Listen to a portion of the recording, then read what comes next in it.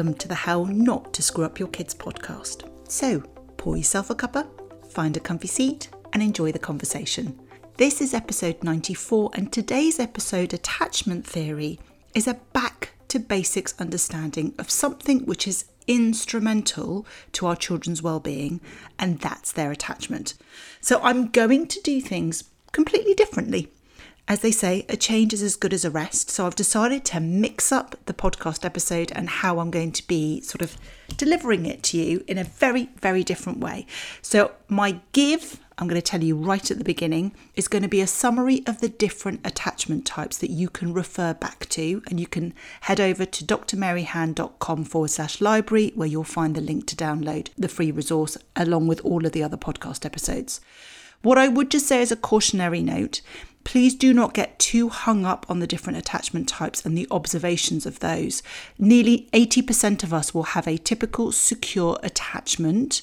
So it's really there as a reference guide of some of the behaviours to look out for those of you who've got really young children, as a reassurance that what your child is doing is really normal.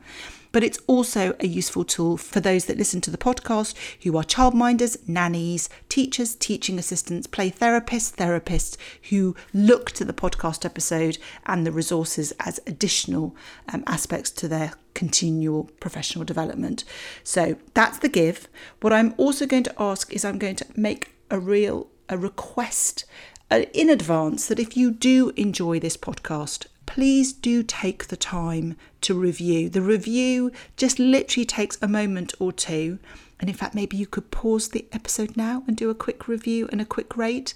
It's really helpful in that other families who don't necessarily know about this podcast will find me either because you have wonderfully recommended it, or what happens is it pops up as a recommendation in their podcast library. And that only happens with reviews and ratings from you. So I would be ever so grateful if you did that. And what it also means is the more ratings and reviews that we have, the more of a profile the podcast gets and the bigger the guests that I can approach to come. And I do have a wish list of people I would love to approach. So please do take the time. I would be very, very grateful if you could do that.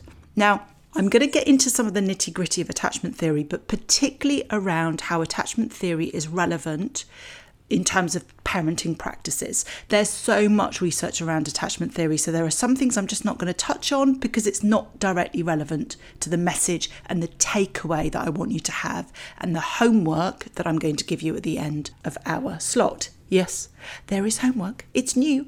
So I'm going to be kind of covering it from that perspective. So let's start off with just a broad overview that attachment theory is obviously going to be really relevant if you've got a very young child, because we think it develops around sort of 8 months. So it's a really helpful tool to look at it from that perspective.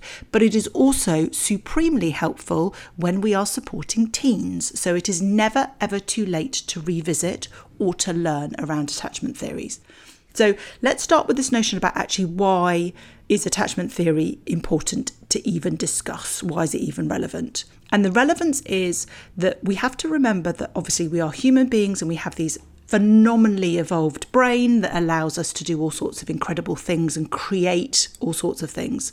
But at the basic level, we are animals, we are mammals, and our young are dependent on us for a significantly longer period than other mammals' young are dependent. So our children are dependent on us. They can't move and take themselves away from danger. They can't communicate and they can't feed themselves. So it would make complete sense for there to be mechanisms in place that would be, from a survival, what we call adaptive, for children to create a strong bond with an individual. And that's really what we're talking about in terms of attachment theory. But when we talk about attachment, it really refers to this process by which a child then forms this attachment, this connection with an individual, an adult, that they know is going to be able to scoop them up should they be in any danger. And when we're talking about attachment for the sort of the relevance in terms of parenting and how we approach particular challenges with our children, it really hinges around this very crucial concept around emotional sensitivity. So in order to achieve this strong attachment, this strong bond, the caregiver, the parent, needs to show high levels of emotional sensitivity and emotional responsiveness. So that connection comes from our demonstrating that emotional responsiveness to our children's needs.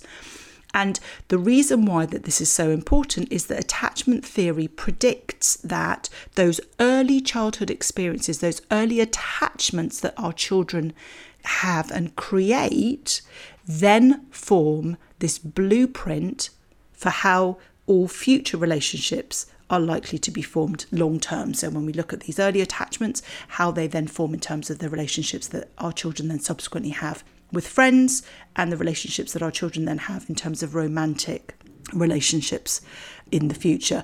And according to general attachment theory, we are generally 80% of us have this, what we call a secure attachment, or there are a smaller percentage that then have a number of different insecure attachments, which are created as a result of how those emotional needs are met or not met when our children are younger.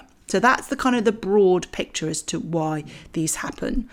And there is lots of this suggestion that those early attachments when we're younger then continue forward into adulthood and into our teens in terms of the relationships that we then subsequently have, which is why it's so important that we are aware of it, because then we can act on that. So I'm just going to give you a broad outline of some research that has then sort of fed into this narrative about secure attachments and insecure attachments, just so that you understand when you're looking at the resource, how that relates to it. And then we'll get nitty gritty into what does that actually mean in terms of day to day. So one of the ways that the way that attachment is measured is in a laboratory, and the technique was pulled together by a lady called Mary Ainsworth in the US. And it's called the strange situation. Now, I'm very familiar with this because when I was studying for my PhD as a postgraduate, we were often called upon to be the stranger in the strange situation. So the strange situation is this. A mother, it's usually mother, fathers sometimes used to do this, but quite often in a research setting, it was mother would come in with a child, and they would be taken into a room that looked a little bit like a sort of a sitting room as such. So there'd be a sofa, there'd be a rug, there'd be some toys, and there would be a mirror. And that mirror was basically a two-way mirror where there would be cameras on the other side recording. And they would really be looking and recording. The strange situation is all about how a child responds across a number of different sort of scenarios that are created. The strange situation is obviously they're in a situation they're unfamiliar. So the camera is rolling, mother and child enter the room, there are some toys. Mother would then usually sit on the sofa, and the researcher would be looking at how the child explores the room. What do they do around the toys? What's their proximity to their mother? What would happen after a short while is that a stranger would enter the room. The stranger is usually a postdoctoral student, and that stranger would begin to engage with mother and talking. And again, the researchers are looking at how does that child respond to that stranger. What would then happen is after that short conversation, mother would leave the room. So the child is then left with the stranger, and then the researchers are looking at how does the child respond to that stranger when they're left on their own. And then after a short while, the parent returns, and the researcher is looking at what does the child do on that reunion when mum walks back into the room. And then the stranger leaves, and that's the end of the strange situation. Now, if we're thinking about this from an adaptive, what would be adaptive? If we're thinking of us not necessarily in terms of human beings and people who are thinking, but in fact in terms of animals, what would make sense for a baby to do in those situations if we wanted to make sure that we survived as a species? Well, if we survived as a species, we would want that child in an unfamiliar situation that they would be a little bit nervous, that when someone who they do not know arrives and is present, that they would be wary of that individual. And also when they're then left with that individual, that the child would then be nervous. And that is pretty much the types of behaviour that we would expect to see with a child who we call a child that has a secure attachment. And a secure attachment is this attachment where they feel that their emotional needs are being met and responded to by that person that they've got an attachment to. So what we would typically find in a secure attachment is that the child would explore the room while mum is there, and they would be close but not literally on top of her. That when the stranger arrived and started talking to mum, that they would be a bit wary and a bit nervous and keep a reasonable distance from them. That when mum leaves the room, that they are sort of very tearful and that they would get upset. And that when mum returns, that they would actively seek her out. So crawl if they're still young and not walking towards her, or walk if they're that little bit older. And that they're consoled quite quickly and then they return back to play. That's a secure attachment. That's a child who knows that that individual has and is able to respond to their emotional needs. And that is what we're really looking for. Now, the reason why I say this, if you're listening to this and you've got a very young child, maybe you're returning to work, or maybe you've already returned to work, and you are guilt-stricken because you have to leave your child at home with a nanny, or maybe you're going to a childminder, or you're dropping them off at nursery, and you feel dreadful. You feel that you're failing as a mother, you feel that your child is becoming traumatised because you've dropped them off, or maybe even your parents look after them or your in-laws look after them. So it's a really part of this sort of knowledge about understanding attachment is knowing that that's a really normal thing. Our children should have separation anxiety. They should, it's a normal part of development. So that's the first reason in terms of looking at it, is that your child is having that. That's a normal process. If your children are older, if they're 5 or 6 and they're still experiencing that separation, that's absolutely fine too. It's a normal part of them being away from that and beginning to learn that new environments are also safe places, and that other people are people that they can begin to form those attachments with, and to know that they are also going to respond to their emotional needs. So that's one of the reasons why I talk about this. But the other reason why it's really important when we're talking about attachment theory in terms of understanding the mechanics of what we use to measure is that our children are understandably going to feel unsettled when they're put into a strange situation, whether they're young or whether they're older, whether we've got a 13, 14-year-old that finds it really difficult when they're put in a situation that is unfamiliar, because they're still in that process of trying to figure out whether that environment is a comfortable, safe environment, where are their safe bases. When we talk about a child exploring an environment that is close to us, and, you might be listening to this with a young child or an older child, and you can remember, we can all remember those times when our children clung on to our leg or our hand or behind us. That was part of their way of beginning to explore their environment. And so it's really important when we see some of this behaviour to A, understand that it's normal, and B, to be able to understand where that comes from. Our children are still working out and assimilating the information. And so rather than us trying to thrust them forward in those situations, it's being able to recognise, right, my child feels slightly uncomfortable here. They haven't quite worked out who is their secure base, who is that person that they can reach out to when they're feeling a bit vulnerable, and whilst they're still wobbling from transitioning from saying goodbye to me to then transitioning to this situation. So I'm going to give them that time and that reassurance that everything is all right, rather than feeling that I need to throw them into that situation. So it's, knowledge is power, and being able to understand that these behaviours are typical and normal and actually adaptive. They were placed there to help our children, our young, our vulnerable children, to be able to survive. And whilst they're not in any immediate threat, they still may feel threatened by some of those situations. So it's really important that we understand that, and then that we respond with that emotional responsiveness, which I shall come back to again, because that's what our children need in those specific situations. It isn't just what they need when they're tiny babies. They need it all the way throughout, and we need to be continually sort of demonstrating for that, topping up their blueprint, helping them feel reassured in those strange situations so they can then move forward.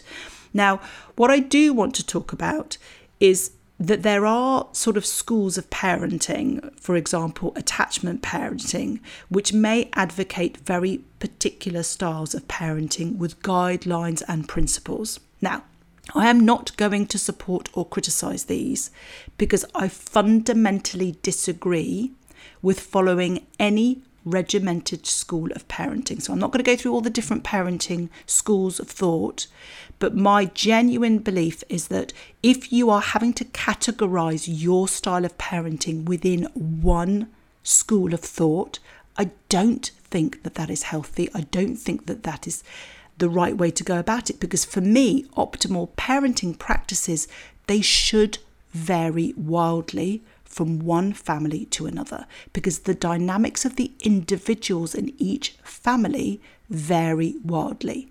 So there are, of course, some basic fundamental principles which are good practice, for example, understanding what attachment theory is, but I don't necessarily believe that what we should then be doing is advocating for one type of parenting style and one type of parenting school.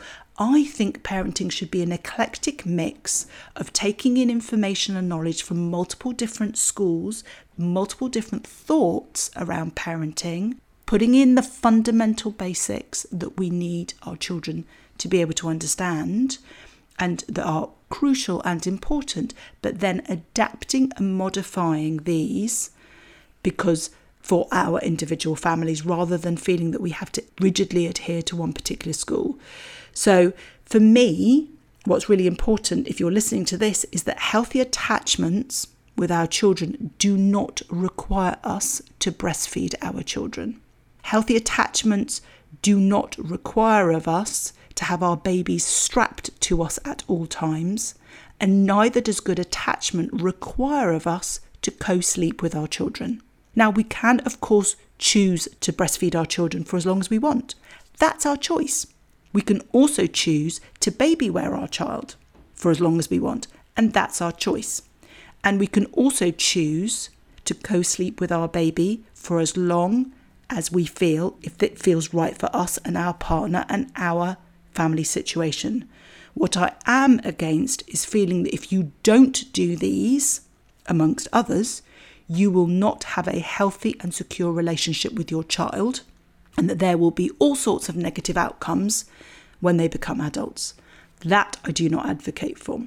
I think, a lot of this is about really digging deep as to what feels right for my family. And if it's jarring with you, if anything that you read, if anything you hear doesn't sit right, then it isn't right for your family. It doesn't matter if everyone else is hailing it and talking about it as the next best thing and how important it is. If it doesn't feel right to co-sleep with your child, don't do it. If it doesn't feel right, or that there are mechanisms or that there are things that mean that you don't end up breastfeeding your child, then that is absolutely fine. You are going to have a phenomenally secure attachment, because attachment is about your emotional responsiveness to your child. It is not about having your child glued to you in every conceivable way. So it's really important that we remember this. I think that there is so much thrown at us as parents that make us feel guilty about all manner of things,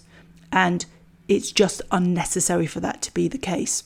So what is the crucial takeaway, in my opinion, from attachment theory is that we are sensitive to respond to our children's emotional needs, and we provide support and help our children to regulate these big emotions.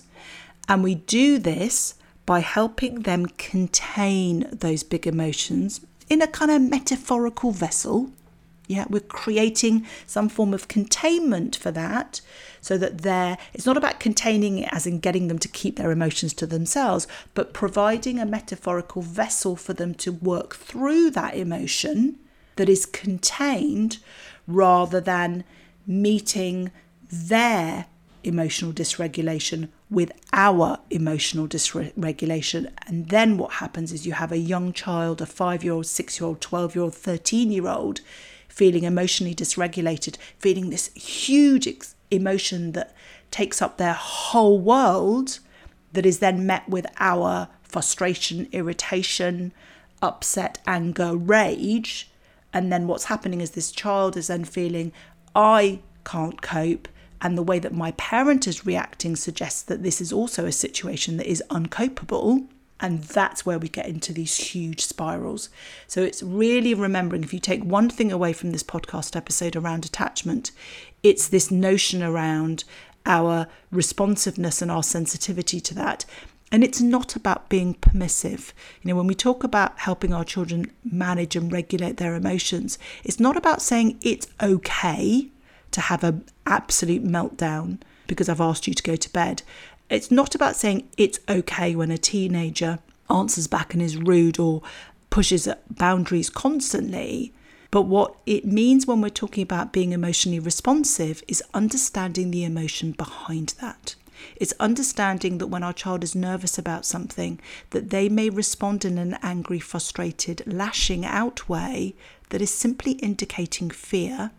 And our role in terms of responding and being emotionally sensitive in that moment is to provide the container and the acknowledgement that this feels really scary for you right now, and not presenting solutions, but being that vessel that helps them contain that by meeting it compassionately, by meeting it with a hug if that's what your child needs, a reassurance, an affirming that it feels difficult for them, a conversation, a sitting just next to and being with them as they experience that big emotion rather than pushing them away.